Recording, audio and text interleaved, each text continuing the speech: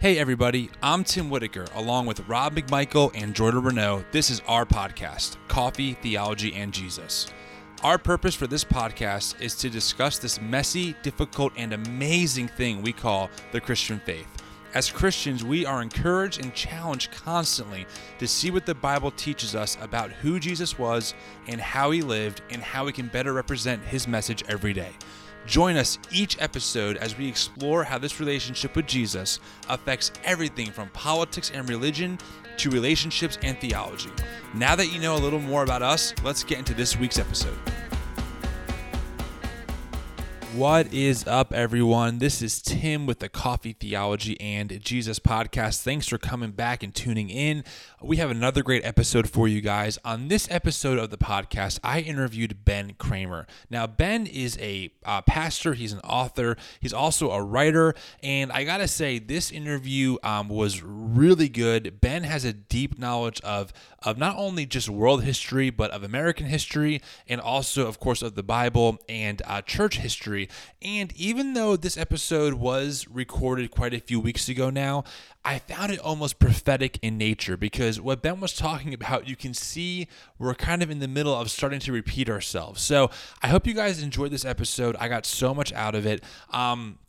That being said, a couple quick housekeeping notes. Of course, if you can share this episode, that would be a huge help. Sharing the podcast is the best way to get what we're doing out there. And honestly, it's been so great to see our views and our downloads growing each week. And that is because of you guys. So thank you for doing that. Also, don't forget to give us a rating on iTunes and on Spotify. And I really hope you guys enjoyed this conversation. So take note, see what you think. I would love your feedback. You can shoot us an email, podcast@coffeetheologyandjesus.com, or of course, give us a comment or a message on our social media accounts, either on Facebook or on Instagram @CTJ Podcast. All right, guys, check out this interview. I hope you enjoy it. Well, Ben, welcome to the Coffee, Theology, and Jesus podcast. It is great to have you on. It's really good to be here.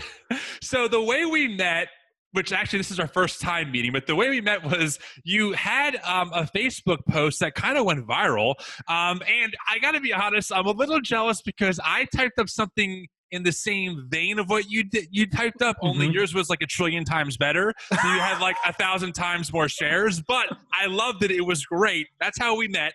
And it's great to have you on the show. It really is. It's so good to be here. I was surprised when that went. I honestly, like I've told this to a couple of people, I wrote that out just heartbroken and sad one night and thought, I'm not going to post this. And I actually thought about deleting my Facebook completely that next day. I posted it and that happened. So I was just as surprised as anyone else.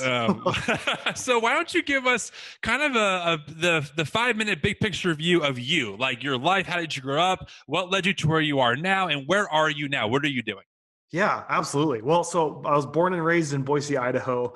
And if anyone knows anything about Idaho, they know that we are the potato supplier of the world. But we are also very rural. And I think rural patriotic Christianity is a really good way to frame the type of church life that you'd encounter here, no matter what sort of denomination or non-denomination you're a part of. And so I was raised here in Idaho, moved to Nampa, Idaho, which is about 30 minutes south from Boise.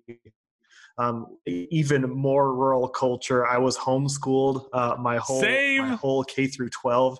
Really? No way. Up until ninth grade. I made it to ninth grade, and I went to a small private school. I was one of 5 in my class. So. Oh my goodness. Yeah. So you know exactly what it's like. So I gave my life. So I was born and dedicated in the Church of the Nazarene, which is evangelical Wesleyan. And then my parents decided to homeschool us, and that church kind of turned their back on them because they really didn't affirm of homeschooling. And so we attended a non-denominational church, and that pastor became an outspoken white separatist. He was not supremacist. He just thought that whites and any other color need to be separate, and that came out in his preaching. And he developed homeschool curriculum that denied the Holocaust, as well as framed slavery as a gift to African people. Otherwise, they wouldn't hear the gospel, in his perspective. So when my parents found that out, we quickly left, and we were a part of that community for over 3 years. Then we were just part of a non-denominational, like Pentecostal leaning church. And I remember seeing a pastor arrested for credit fraud right in front of me. We had to change the locks on the door of the church. And so by the time I reached, a senior year in high school, I had given my heart to the Lord, been a part of 6 church splits, Wow. A call to preach when I was 7, and had no idea of what that looked like in a healthy body of believers. And so my parents left the church, almost left the faith completely when I was a senior in high school. And I made my way back to the Church of the Nazarene and started volunteering for a youth group, and they encouraged my call. They gave me a scholarship to study theology at the Nazarene University here in Idaho. And so I stayed there for my undergrad and my first master's degree, and then left for Kansas City to study church history at their graduate school. And just through that whole theological education became this journey of faith to really put my upbringing into perspective in more of a global worldview, a biblical worldview. And I just can't believe where I came from. And so now I'm back in Boise, pastoring a church in the heart of the city, right next to the university here at Boise State. And so it's been this full circle, and it's just been kind of a crazy journey to see how God has really shaped and formed me from where I've come to where I am today. And I just can't help but thank God for, really bringing me out of that with very little therapy. No, I'm just kidding. But I've had plenty. Same. Same. Yeah. No. Wow. No shame. I gotta say the white separatists. I mean, that is I was not ready for that. I gotta be honest. Like, wow, like you survived. You were in that. And thank God your parents were like, nope, this is crazy.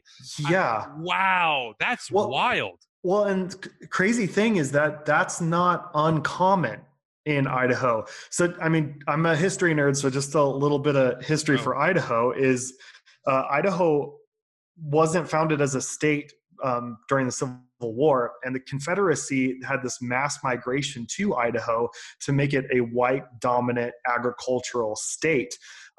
Abraham Lincoln established the capital of Boise to have a Union presence because it was becoming so overwhelmed with the Confederacy. So we have, while some states have monuments to Confederacy, we have entire mountain ranges named after Confederate generals and captains. We have entire cities and towns. And so the KKK had a compound in the Panhandle for a long, long time before they moved to Eugene, Oregon, of all places. And so it's steeped in that culture. And every pastor after the one who was outspokenly white separatist in just the little town of Nampa, they all had white separatist or nationalist views. That they would make racist jokes from the pulpit. And so like looking back now, I saw that trend through every pastor I had, except for the pastor that I had in the Nazarene church when I went as a high schooler. It was a night and day difference from the white nationalism that I had growing up to the pastor that I had in high school. So let's park there for a minute because, man, I mean, first off, that's really crazy. It's crazy for me because, okay, I live on the East Coast in New Jersey, right? So New Jersey is known, obviously we always vote blue as a state, but where I live, like South Jersey is very conservative, but I wouldn't say it's to that level of, of blatant racism, right? Where you have pastors who are like, nope, this is a biblical thing. Something that we hear a lot from political pundits, from pastors, from conservative people is that, well, no, racism, a thing of the past, like it doesn't exist anymore. It's racist to bring up color. We have to be colorblind. I mean, this is what we hear, right? I mean, this is what we hear. Absolutely. And I do think that this past year, at least in my circles, a lot of pastors who are older white men have been kind of forced to reckon with the reality of the George Floyds of the world. And frankly, it's been a moment of hopefulness for me of like, wow, like, okay, there is some change happening, but I don't know. I think we have a long way to go. Can you kind of speak into like maybe some of the history that you're aware of with like the Protestants' complicity with the racist, movement?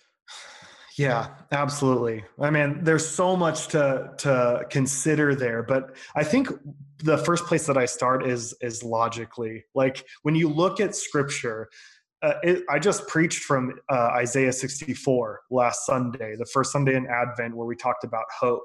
And they were exiled in Babylon for over 70 years. That's like an entire generation of people, right?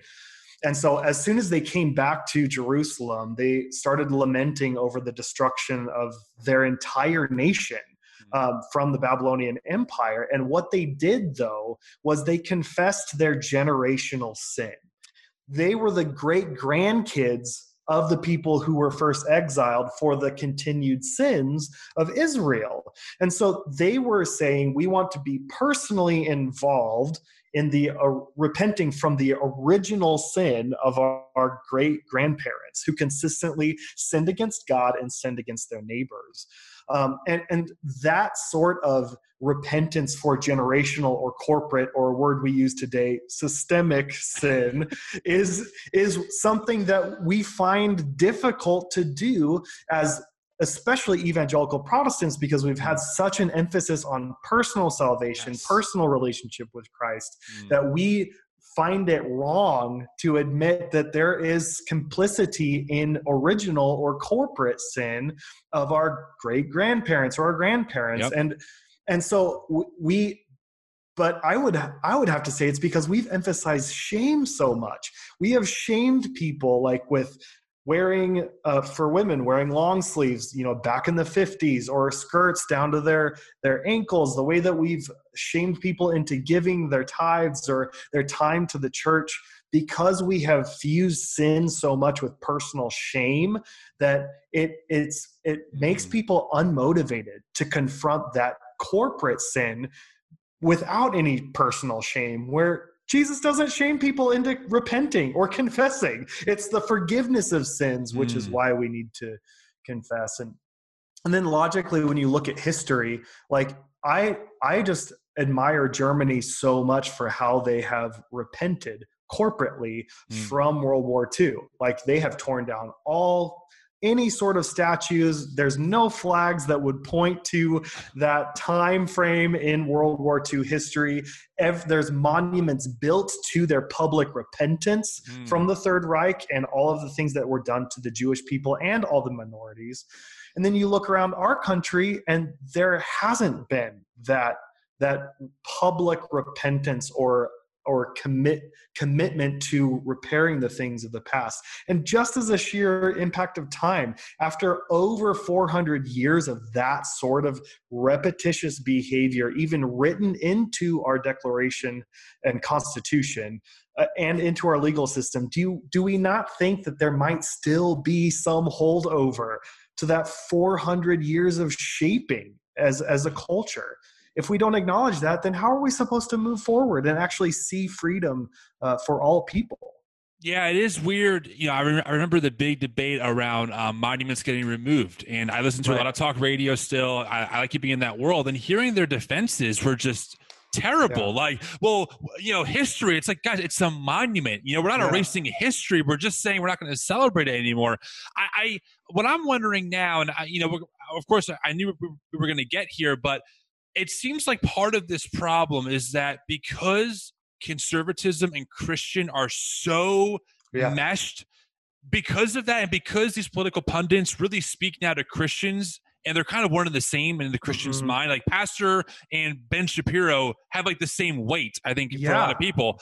It seems like that's part of the problem, is that they've just been taught that because it's all about the individual and that corporatism is Marxist or liberal or whatever other buzzword is there, a lot of Christians, I think, are like, they're naturally just like, well, I don't want to be a Marxist, so nothing corporate. But really, and listen, I tell all our listeners this all the time, I am not well educated. I just read basic books. Like, for the lay people, it just takes one or two big picture readings of American history to realize that, like, we're not talking about Marxism or communism here. We're just talking about common sense. Absolutely. It really is. I mean, you look at I've been just like, so I just came back from 3 months of sabbatical, and I had like a stack of history books that I wanted to read. And I was really, one of the big questions I was asking is why is Marxist a dirty word, or why is communism a dirty word? And if we just look at just a brief overview of World War II, we see that like Russia was our ally in World War II, and we kind of forget that. And they lost over 60 million people in that war. And no, sorry, 20 million people. And China lost just as much as well. But the shifting of the economic tide and desire for oil turned this communist country into an enemy. And then you have widespread McCarthyism trying to root out any communist in the United States. But we didn't do that with any German American.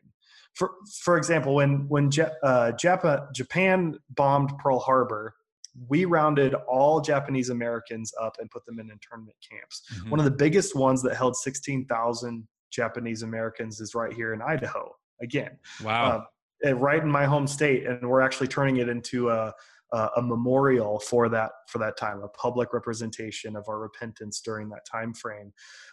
And we did the same with Guantanamo Bay after 9/11. We rounded up Muslim and Sikh Americans, really anyone who wore a turban, we rounded up and under suspicion of collusion with terrorists. We did that with anyone who looked communist. People who wore glasses or spoke a second language in the 50s were rounded up under suspicion of communists. Did that with Japanese Americans. So we have this legacy of whoever our enemy is, we turn against the Americans who look or act like them. But we only brought German Americans in for questioning and let them go on with their lives. There was no rounding up or anything. And what I found so just chilling to me was DuPont, all of these major business corporations funded the Nazi war machine.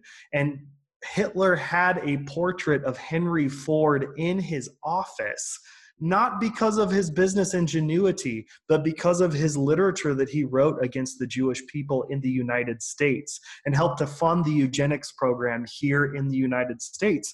And then we became this refuge for, like, the head of NASA for the longest time was a former Nazi head official. And so we became this refuge for this very right-wing, conservative, white nationalist party, and has made this very different approach to people in our own country during times of crisis or war. What do you say to people who would tell you, well, Ben, it just sounds like you just hate America. You're just bashing America. If you don't like it here, move on. I mean, what do you say to that? Because I can imagine maybe some of our listeners or people that maybe you talk to would have that idea of well, you just obviously hate our country. Like you want to see it destroyed. Yeah, I've been told that from people in my congregation sometimes. Hashtag pastor life. Yeah, hashtag pastor life. Exactly. It's so funny. I have plenty of stories along that lines, but my response typically has been, if I just recently got married, so I'm learning the marriage dance in those contexts as well. But my response has often been, when you love someone, do you not hold them accountable? If you love something so deeply, do you not want to see it at its best? Right. And so my critiques about America is not because I hate America. It's because I want to see America grow into what it could be. Its potential is huge in my eyes. And I just want to see it grow into that. Yeah, I find the same kind of thing with myself. Whenever I critique the evangelical church, I get a lot of people, well, you hate the church, you want to see it destroyed, stop bashing it.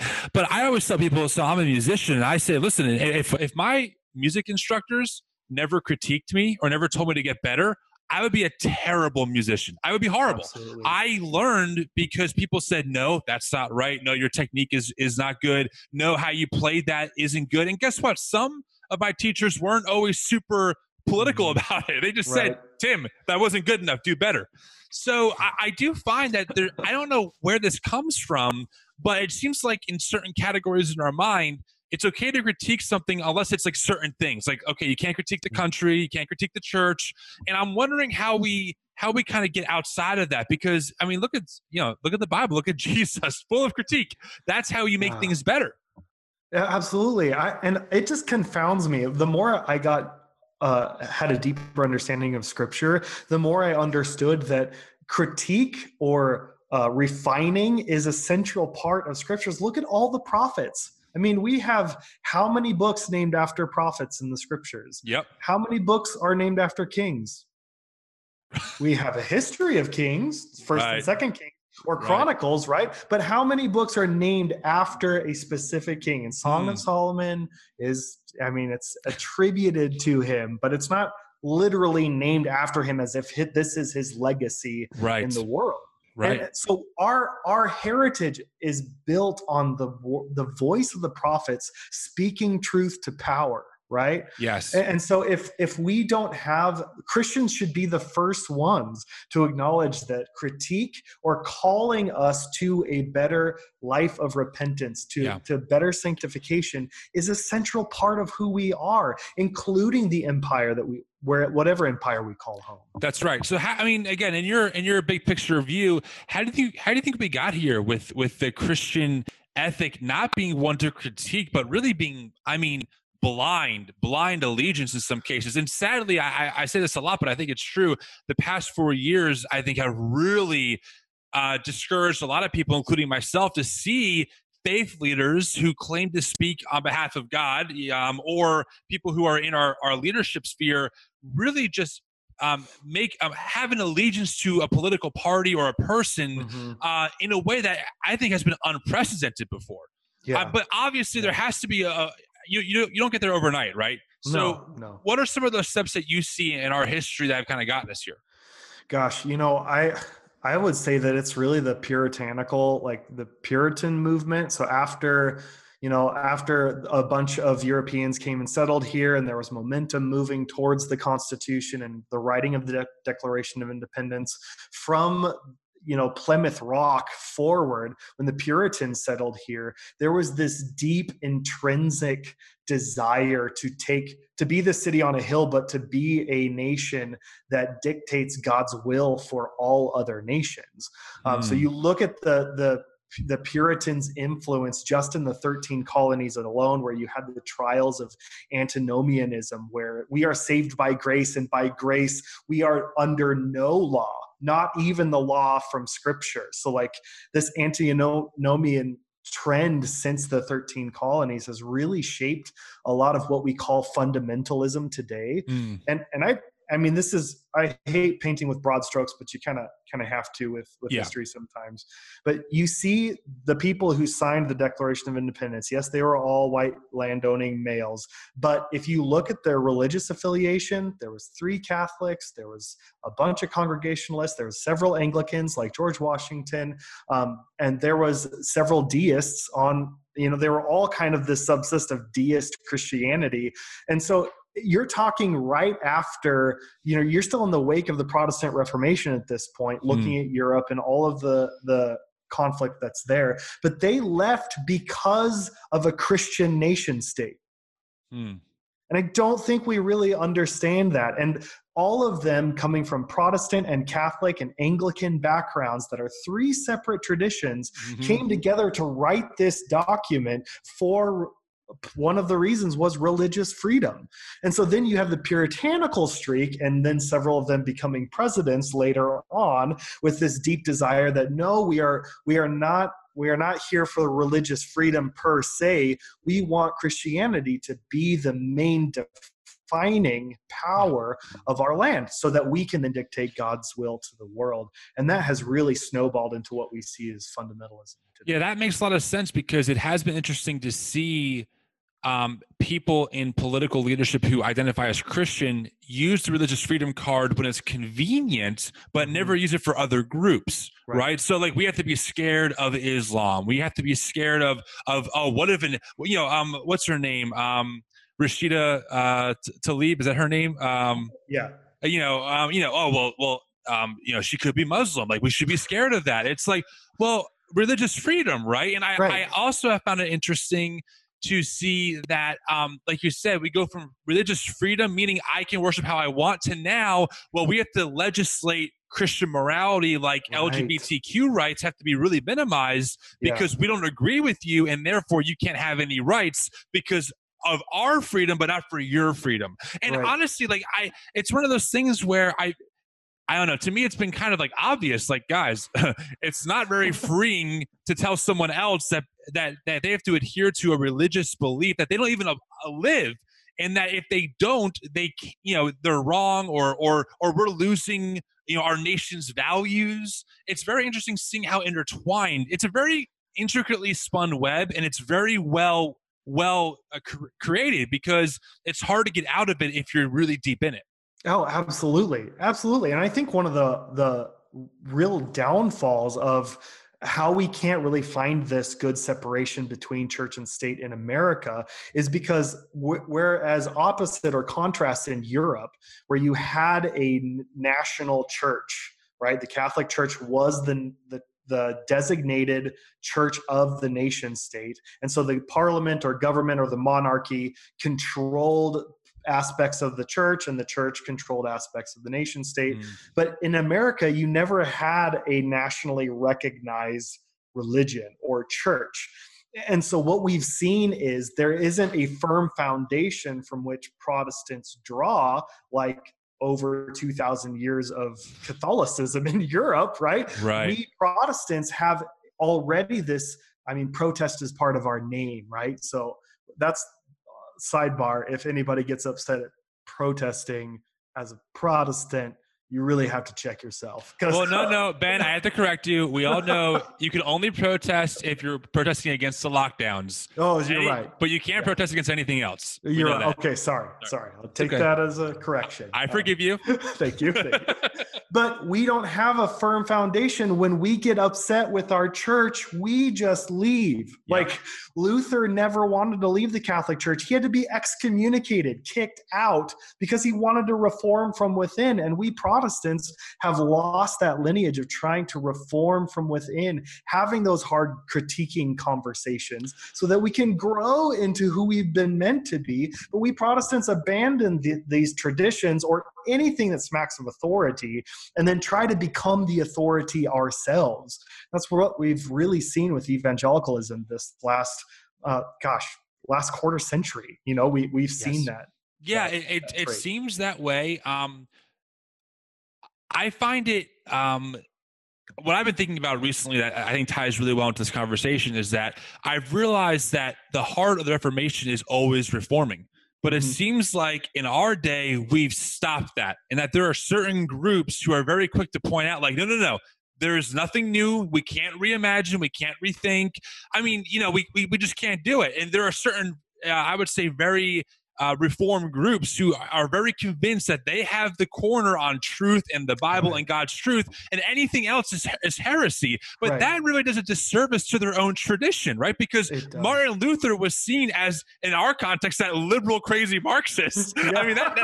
That's who Luther was in his context. Absolutely. Trying to push the church forward. So I actually find it, you're in safer waters trying to push the church forward to better understanding the scripture and changing than I don't find it as safe, being in the waters of, no, this is how it's always been, this is totally okay, because that's not really faithful to your own tradition. No, it isn't. My favorite church historian, Yaroslav Pelikan, he's an incredible, if you can read his 5 books on church history, it's really life-changing. But he said that tradition is the living faith of the dead, and traditionalism is the dead faith of the living. Wow. And I'll preach just forever, because what we get caught up in is to making our own sect or our own perspective of truth, the traditionalism, like we cannot change from this way. When if God's word is living and breathing, is it not always moving or driving us forward? We're not staying still in our faith. It's active and moving and living and breathing in the world. God's foundation never changes. right? But we are called to be a sent out, moving people that is firm in Christ as the word of God, not firm in our own perspectives or our own convictions, the traditionalistic type of. Yeah, you're right. I mean, Scott McKnight wrote a book, The Blue Parakeet, that talks a lot about this idea. Where I'll have to look that up. Oh, it's a great book. He talks a lot about how every Christian generation is called to interpret the scriptures in their day, in their way, meaning every culture has its own set of problems that we have to look at the scriptures to see what's happening. And I think that's a really good way of looking at it, because like you said, God himself does not change, but God meets people in their cultures, which again, you can see in the Bible. How God works with Adam and Eve is different than how he works with Abraham, different than how he works with Moses, and on it goes, right? Yeah. It's the same God, but he's working in their context. So I do find that interesting. So, I mean, how do you think, the question, because I'm pretty pragmatic, I like to ask, well, like, what do we do? Right? Because I mean, I can rant like you can all day about the problems, and they're obvious to me.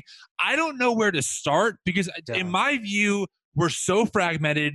There's tens of thousands of denominations. We're in this consumeristic culture that says if you don't like it, just leave.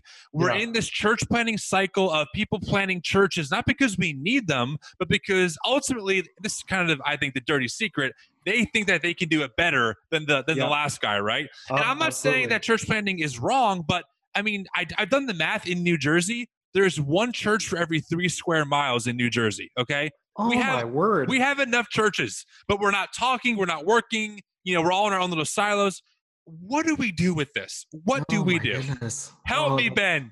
That's heartbreaking. Well, it's been a great conversation. I've actually, man, and I'm still in the process of answering that question as well. Like it feels so overwhelming, especially, you and I we're in ministry, and looking at it from the front lines forward too.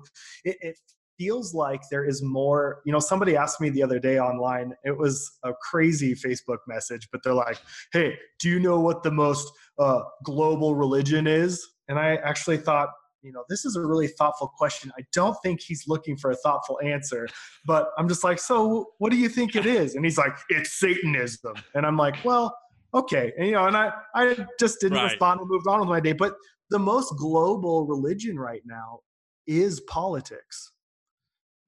We make everything political, like every single thing we make as if it's a political problem that has political solutions. And we've even followed that trend as the church, because we've made economy political. And if you look at the church, we've followed the economic model for businesses as churches. I mean, I worked for Starbucks all through seminary. We had a Starbucks. Me too. Really? Oh my gosh. We're twins. We're twins.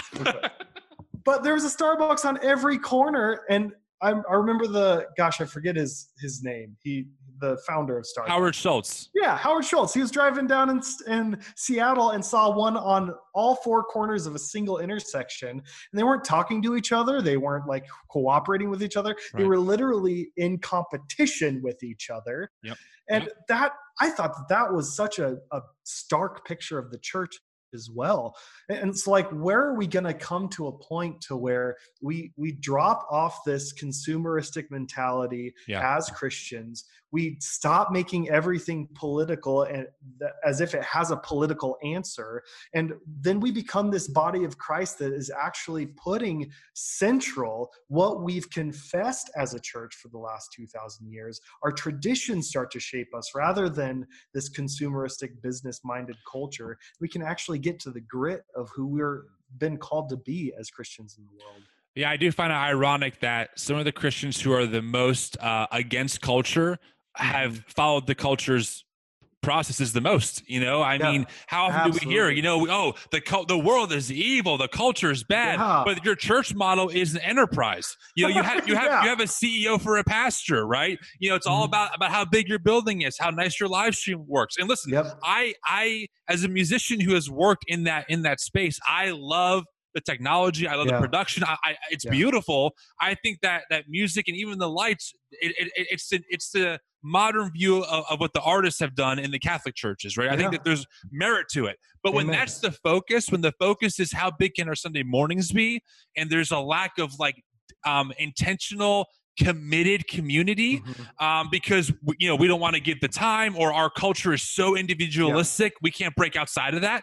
I think that's where some of these breakdowns really happen. And in my view, the only way to start addressing them is just to start in our local context, breaking the trends as best as we know how. Maybe we're not the generation to solve it, but if we can lay down that foundation for the next generation, that's good enough. Amen. We have to start somewhere. And really it does start on the front lines of the local church. I mean, I think you're absolutely right. Well, I think that, I have a lot of thoughts about this, but I think one of the big hiccups for a lot of people, and listen, I understand it, having a family now, being married with the son, when your income is tied to your ministry profession, you can be afraid to rock the boat because you don't want to lose the tithe. And I used to be very cynical about that, like, oh, that's corruption. But also, when you have a family, I get it. When you have a family that you have to feed. So I think that we have to be willing in our evangelical circles to have an honest discussion about what we think is fundamental and the only way to do church, because historically, this is a very new way of doing church. It really is. Like, this is brand new. The old way. Like, that's the myth, is we're calling it the oldest way, and it's not. No, it's brand new. It's built on consumerism. It really is. It's built on comfort. And is there a place for technology? Of course, obviously, but we have to reconsider where our priorities lie, and it cannot be built on building big gatherings. That could be a good fruit, but it can't be the focus of what we're doing here. Absolutely. And I think I'd only add on to that. I've been reforming in that effort, reforming the vision and the mission statement of my local church. And one of the key factors I really want to see is that, like, as someone who is always condemned as being Marxist leftist or whatever, and I'm like, hey guys, I'm just trying to center us. We've been like drifting right for so long. Right. I'm just trying to center us back. Like, you're the ones who are like all off in the other direction, right? And so, like, but one of the condemnations of like liberal people is that we don't ever preach or talk about sin ever. Like, it's always these societal issues, and you're blaming the culture for your problems and stuff like that. And I'm just like, you know what? No one on either side is talking about personal transformation. Like, people on far right don't want to personally transform either. The irony to me of the people who are most staunch about the sovereignty of God are the same people who will quote Romans 13 until they're blue in the face, that you have to submit to the governing authorities over you. They're the ones who are trying to make the nation state sovereign. So it's like, if God is sovereign, then why are we trying to do this? So there's no desire for personal transformation. And I think that's where we really do need to start as evangelicals, where evangelizing for that transformation is something that we can really help to turn this tide around, is to emphasize that personal transformation, that God's revival starts in our own hearts. And we need to start breaking these paradigms ourselves in our own heart and mind. I was talking to a friend last night, and I was just saying how a core shift for us has got to be how we view the Bible. It has to. I'm a big fan, and I mention them every show, of the Bible Project. They are my favorite ever. Their podcast, Tim Mackey, is just like, I mean, they have totally saved my faith personally, of like helped me to reimagine the Bible, right? Yeah. And when you see the Bible as primarily a story and not as a systematic theology or a puzzle, the Bible really begins to come to life with themes that you never knew existed. I'm a big believer that we really need a reformation of sorts of getting back to the Bible on its own terms and letting the Bible influence us, not us influencing the Bible through our Western American consumeristic culture. You know, that's a big problem that we have. What do you think about that?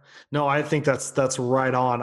One of the phrases that Luther always stuck with me after seminary was that Scripture is the manger in which the Christ child was laid. Worship the Christ child, not the manger, right? And I always get in trouble as a pastor because when people say, this is the infallible word of God, I'm just like, actually, John 1:1 tells us that the infallible word of God is Jesus Christ. Right. Like Right. the word of God, this collection of writing that is the written word of the Lord, but it points us to the living, breathing incarnation of God in the world, which is Jesus Christ. And so if we make the Bible the fourth person of the Trinity, then we're really elevating it above what it's supposed to be. And so it has to point us to the word of God. It is John the Baptist's finger. That's what the Bible is, pointing us to the one who is to come and renew all things. And if we don't read it in that way, then it's going to become everything and become a tool that's weaponized against other people. I have literally used that exact same phrase of we've made the Bible the fourth part of the Trinity. Those words have come out of my mouth so much because I'm you can look back on previous podcast episodes. I've said that because, and I've said this before too, we've really made an idol out of the Bible, and that shocks people. It really does. But when you think about it, it's completely true. Especially our English Bible. I believe that the Bible is perfect, but not the English one, right? I mean, like that's not. I think the reason why people don't like admitting that because everything is so tied together that if you pull one thread, the whole thing comes apart, right? Like if you question the English interpretations of the Bible as maybe not foolproof, all of a sudden your faith can't be true. That is dangerous. And that's what happens to our young people, right? Our young people grow up in church. They think that they have a great perspective. They hit the world. We're never trained that there are other viewpoints out there, and they crumble. They crumble. Seriously. Yeah. Well, and I mean, you know this, as a homeschooled kid being raised in the church was where we were given all of the answers to life. Bible was a blueprint, the life manual. That's what it was called so often. But really, like, classic traditional Christianity makes us good people at asking questions. We are people who are humble in asking good questions, claiming that we are confessing church, pointing to truth in Jesus Christ, not a people who have a monopoly and own truth, right? And that's such a different starting point. Yeah. If we actually owned who we were as a confessional church, we wouldn't have our young people leave the first time there was a huge question posed in their life, because we've shaped them into needing all of the answers, which no one is going to have. That's right. I mean, what happens? It's very simple. You're taught in youth group, don't have sex before marriage. You go, okay, I won't do that. You get to college and someone says, oh, why don't you sleep around? Oh, because God says we shouldn't. Well, why does God say we shouldn't? Have you read Solomon? Right. Like Solomon I don't know why. It's in the Bible. Right. Exactly. So yeah, I mean, you're absolutely correct. Oh boy, Ben, I feel like we need like 3 more hours. You know? We do. So, I think that it helps me to know, and I'm sure it helps you to know that there are people who are thinking about this. And how old are you, by the way, if you don't mind me asking? 35. Okay, so I'm 32.